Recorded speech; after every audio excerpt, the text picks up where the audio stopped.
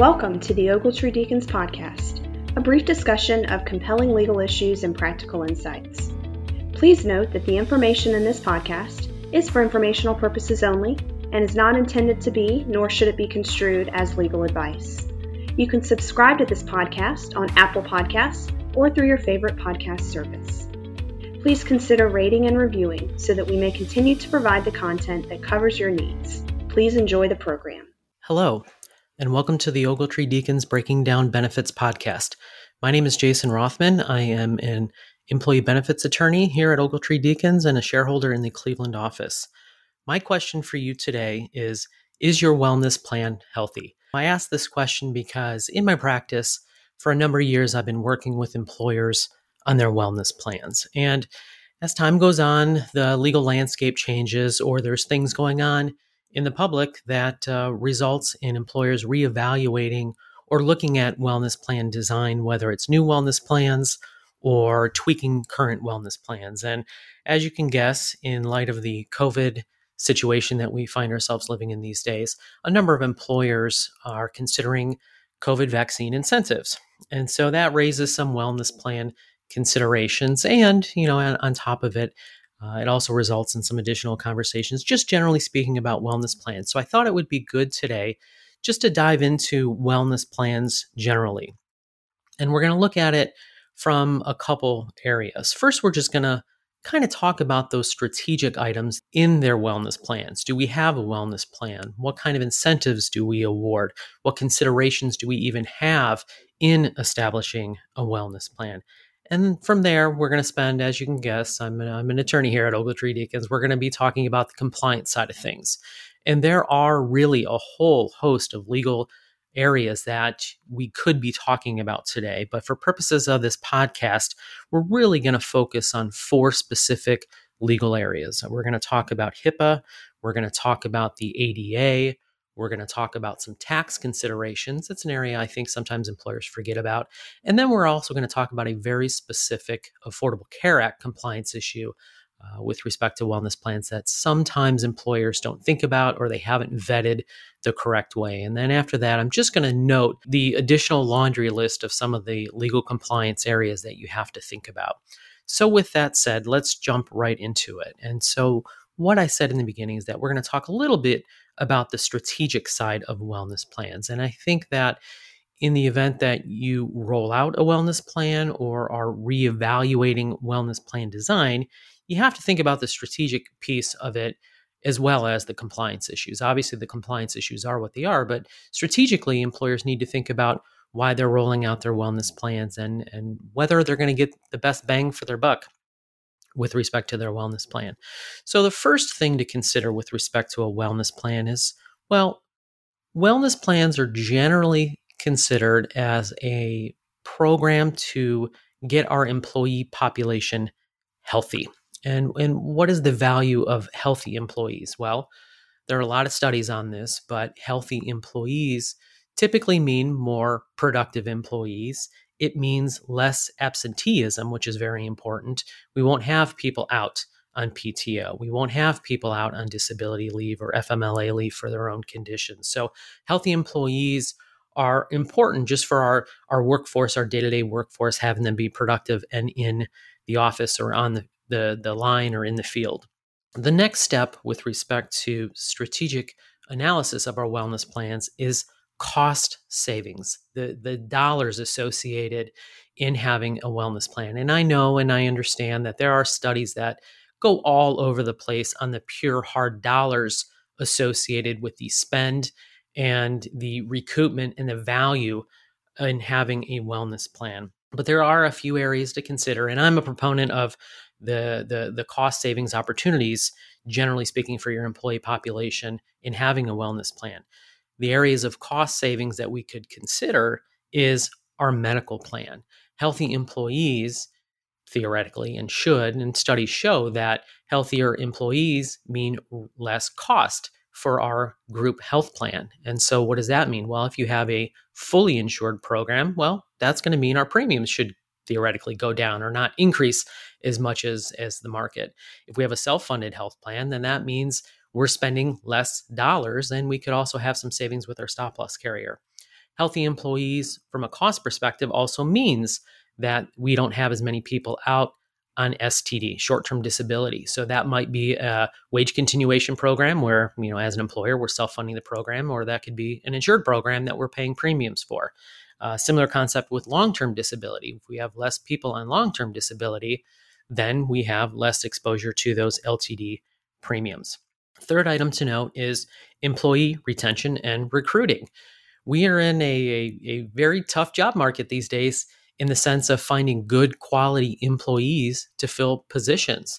And having a wellness plan shows to our current employees and shows our prospective employees that as an employer, we genuinely care about their health.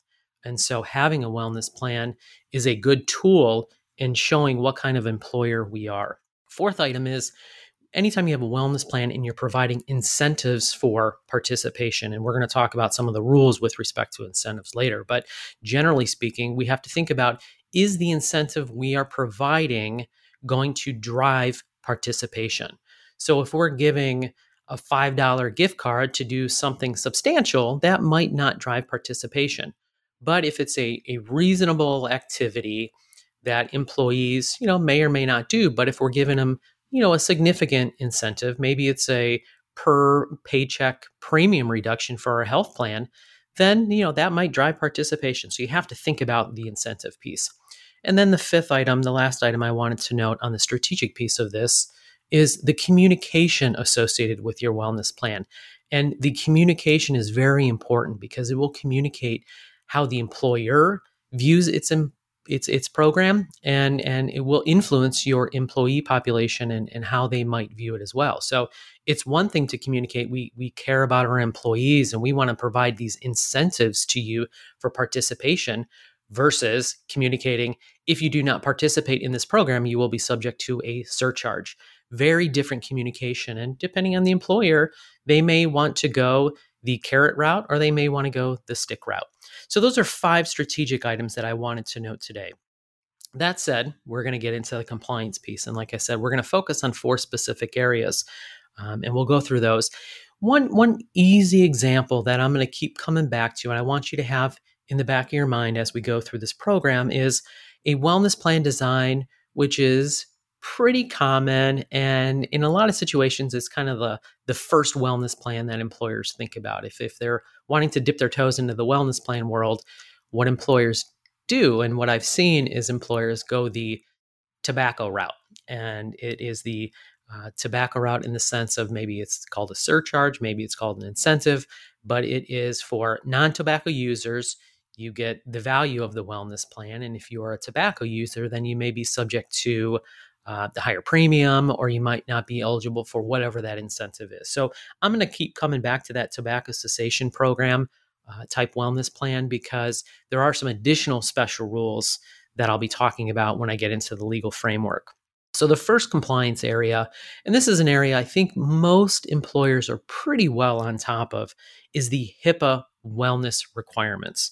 Generally speaking, HIPAA does have non-discrimination rules. And so if you take into account health plan eligibility or benefits or premiums based on a health factor, that is problematic under HIPAA. However, there is a major exception for wellness plans that meet very specific requirements. And so that's what we're going to talk about here. Keep in mind, there are really 2 different categories of wellness plans in the HIPAA world. The first type, and this is relatively easy to deal with from a compliance perspective under HIPAA, is those wellness plans that are solely participation only. So you're giving a reward solely for participation. The individuals do not have to meet any specific health factor. And in that situation, all you have to do is make the program available to all similarly situated individuals. So, easy example, say you have a health fair and you open the health fair up to all of your employees. Well, that is a participation only program. So if you give a mug, a water bottle, whatever, for attending that health fair, you're in the participation only world. And as long as you have all similarly situated individuals able to participate, so all your employees can go and attend and get that award, then you're going to meet those requirements. Where HIPAA becomes a lot more complicated is when you have a health contingent program. And there really are two subgroups of health contingent programs, but they're both subject to the 5 requirements that I'll talk about in a second.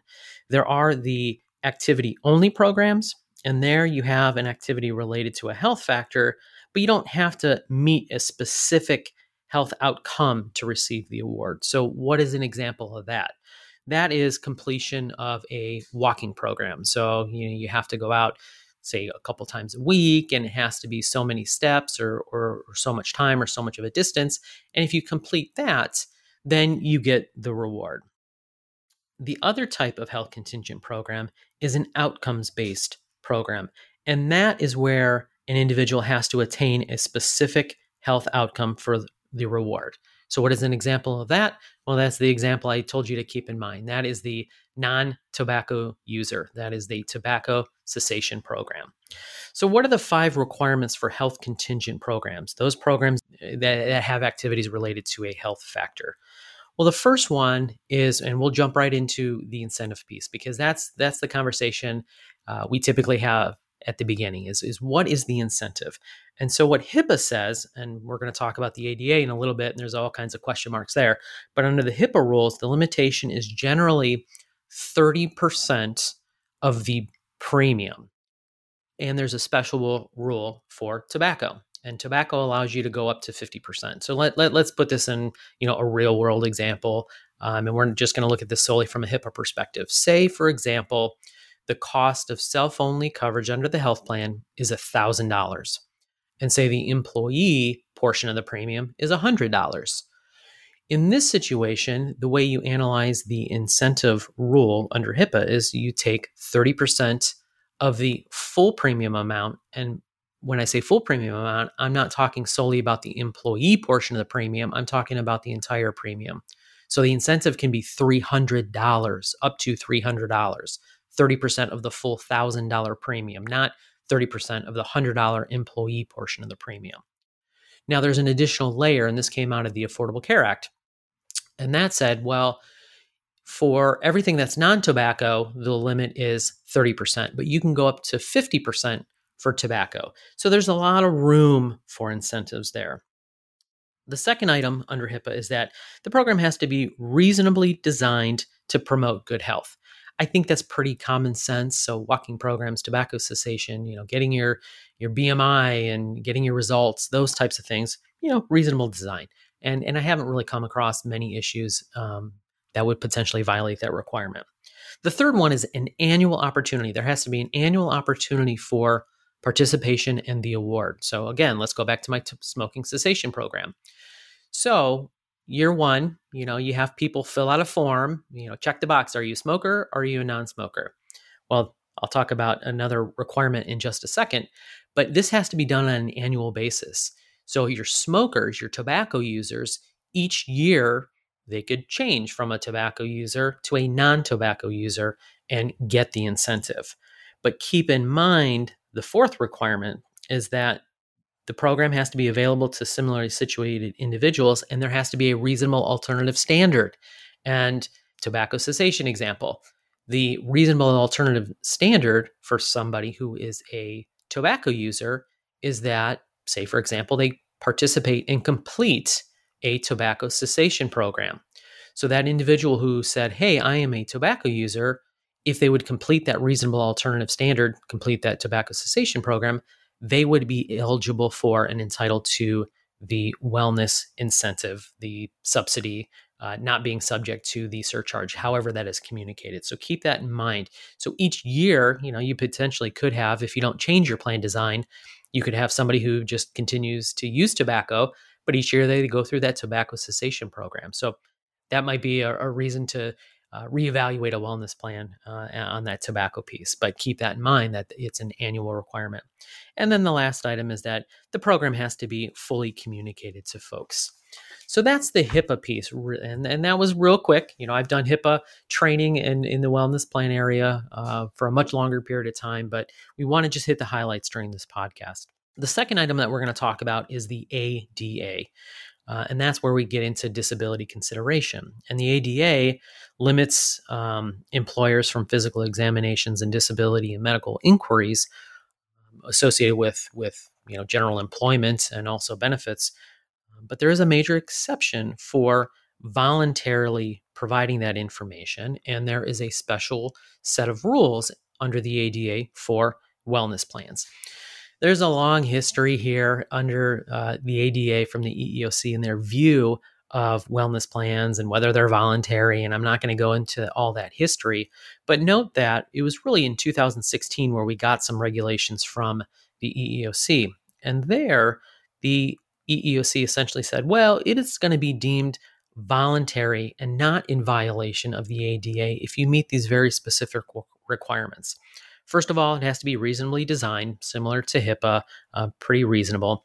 You can't have a gateway plan. And what I mean there is that before the ADA came out very hard on this item, some employers were considering programs where you had to complete a specific wellness piece, maybe completion of a health risk assessment. And if you completed that health risk assessment, you got to go into let's call it the gold plan. But if you didn't complete that health risk assessment or whatever that wellness piece was, then you couldn't get into that plan. That coverage option was not available to you. You had to go in let's call it the bronze plan. That was an ADA issue, and that's what the ADA says now is you can't have gateways. Next item, reasonable accommodations. For those of you who are in the ADA world and practice in this area, you know this concept of reasonable accommodation, pretty similar to the reasonable alternative standard that I talked about for the tobacco cessation program. Fourth item that we have to consider is a notice requirement. And the EEOC actually issued a model notice that you can use for this purpose. There are confidentiality requirements, pretty similar to HIPAA. If you're compliant with HIPAA, you're going to be pretty good there. The last one that I want to talk about is the incentive. And the incentive itself has been something that's been in flux for a number of years. When the 2016 regulations came out, the incentive was set at 30% of employee-only coverage. That was the maximum. Didn't line up exactly with the HIPAA rules, which said up to 30%, could be 50% for tobacco. The ADA rules was solely 30% maximum of the employee-only coverage. Well, there was some litigation, and it resulted in that 30% being vacated. I won't go into all the history there. Note that the Trump administration, under the Trump administration, the EEOC issued some proposed rules, including what that incentive could be. And under those rules, under the Trump administration EEOC, the maximum incentive, if the plan was linked with the group health plan, the HIPAA rules applied. So pretty workable. If the wellness plan was not linked with the group health plan, then the maximum incentive is a de minimis incentive. So we're talking about a water bottle, we're talking about a gift card of modest value, whatever that meant. But note that the Biden administration came in and withdrew these regulations. So at this point in time, we do not have clear guidance on what the incentive is under the ADA. So if you have a plan subject to the ADA, you have to be sensitive there. Keep in mind, the program is subject to the ADA if we have medical inquiries, medical examinations, disability inquiries. So what's an easy example of what is or what isn't in the ADA world? Return to my tobacco cessation program. If you have a tobacco program where you get an incentive for filling out a form, checking the box, I'm a smoker, I'm not a smoker, and that's it, that isn't in the ADA world because you're not making that inquiry, you're not making that examination. If there is a blood draw associated with tobacco usage, well, that brings you into the ADA world. So you just have to be sensitive as to whether or not your wellness plan is in the ADA world. A special note for COVID vaccines, the EEOC did issue some guidance on what incentives could be provided there. If the employer is administering the COVID vaccine or using an agent, say they're contracting with a medical provider to come in and provide the vaccine to employees, then the EEOC would say, well, you can provide an incentive, but it can't be so substantial to be coercive. Not entirely sure exactly what that threshold is, but that's the standard. And then if the employer program is simply, look, if you show us your vaccine card, We don't care where you get it. You can go to your local drugstore, your doctor, you can go to the stadium, wherever it's being provided, you show us our card, then you're really not in the ADA world, and that incentive can essentially be whatever it is. So let's move on real quickly to tax. I just wanted to note that most wellness plans are going to be tax favored. We're talking premium reductions. We might be talking about HSA contributions. We could be talking about cost sharing reductions or surcharges, however you want to call it. Those are going to generally be tax favored. Where employers can get into some tax issues is if they start giving cash or gift cards. There is no de minimis rule for gift cards, cash equivalents, gift certificates, whatever that is. If it's a $10 gift card, remember that that's taxable income. And so it has to be withheld on. And you have to consider other things like, again, payroll, but also your retirement plan. 401k contributions are tied to, quote, compensation. You could run into some issues there. So you want to make sure that you're careful if you're using things like gift cards or cash as an incentive. The fourth item I wanted to note briefly is the Affordable Care Act. Remember that, or I should point out that, for purposes of Affordable Care Act affordability under the employer mandate, there are special rules in taking into account or not taking into account wellness plan incentives. So keep in mind that generally you look at affordability under the ACA without taking into account the wellness plan incentives. You assume that the employees do not meet the requirements for the wellness. So they're paying the higher portion of the premium, not the reduced based on wellness plan participation. The only exception to this is tobacco. I mentioned before, tobacco has these special rules. So for tobacco, you can assume that the tobacco-free, the reduced amount does apply. So make sure you evaluate ACA affordability with respect to your wellness plan and the incentives or surcharges. Just note there's a whole host of other items, and I'm not going to go into any detail about these, but you have to consider ERISA. Your wellness plan could be an employee welfare benefit plan, and that subjects you to plan document, SPD, Form 5500 requirements. Now, we could tie that into our group, or I should say our robust welfare benefit plan and take care of it there. COBRA, if your wellness plan provides medical care, if you're providing something like a flu shot, then you providing medical care, and you have to consider COBRA. You have to consider HIPAA. There are the privacy security requirements that could apply to your wellness plan. GINA. I'm not going to talk in detail about GINA, but when we start talking about genetic information, you have to be careful. Health risk assessments were definitely reevaluated a number of years ago when HRAs were asking questions about, do you have a family history of X? Because providing incentives for filling out information about genetic information is a concern. And also, if you have participation by family members in the wellness plan, you have to consider GINA.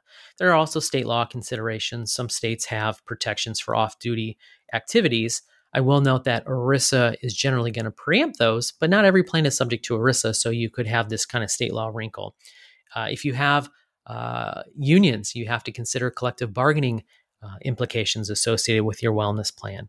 And then, you could have theoretical age discrimination or Title VII issues pop up if we're favoring or discriminating against a certain class. So you have to be careful there.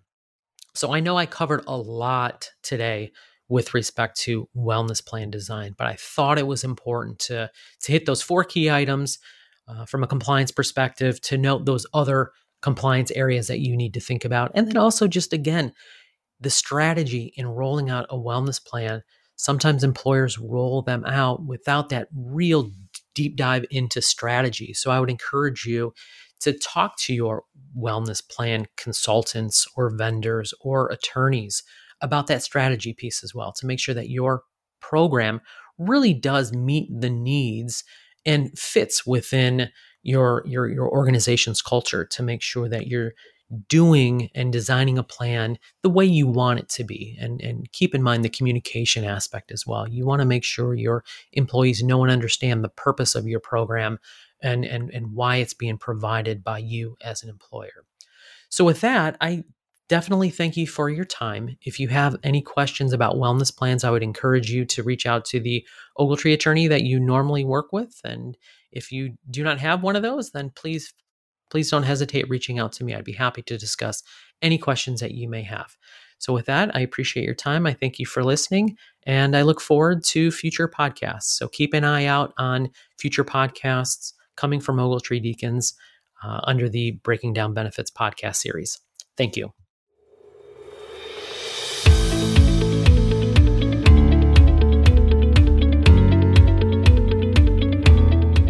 Thank you for joining us on the Ogletree Deacons podcast.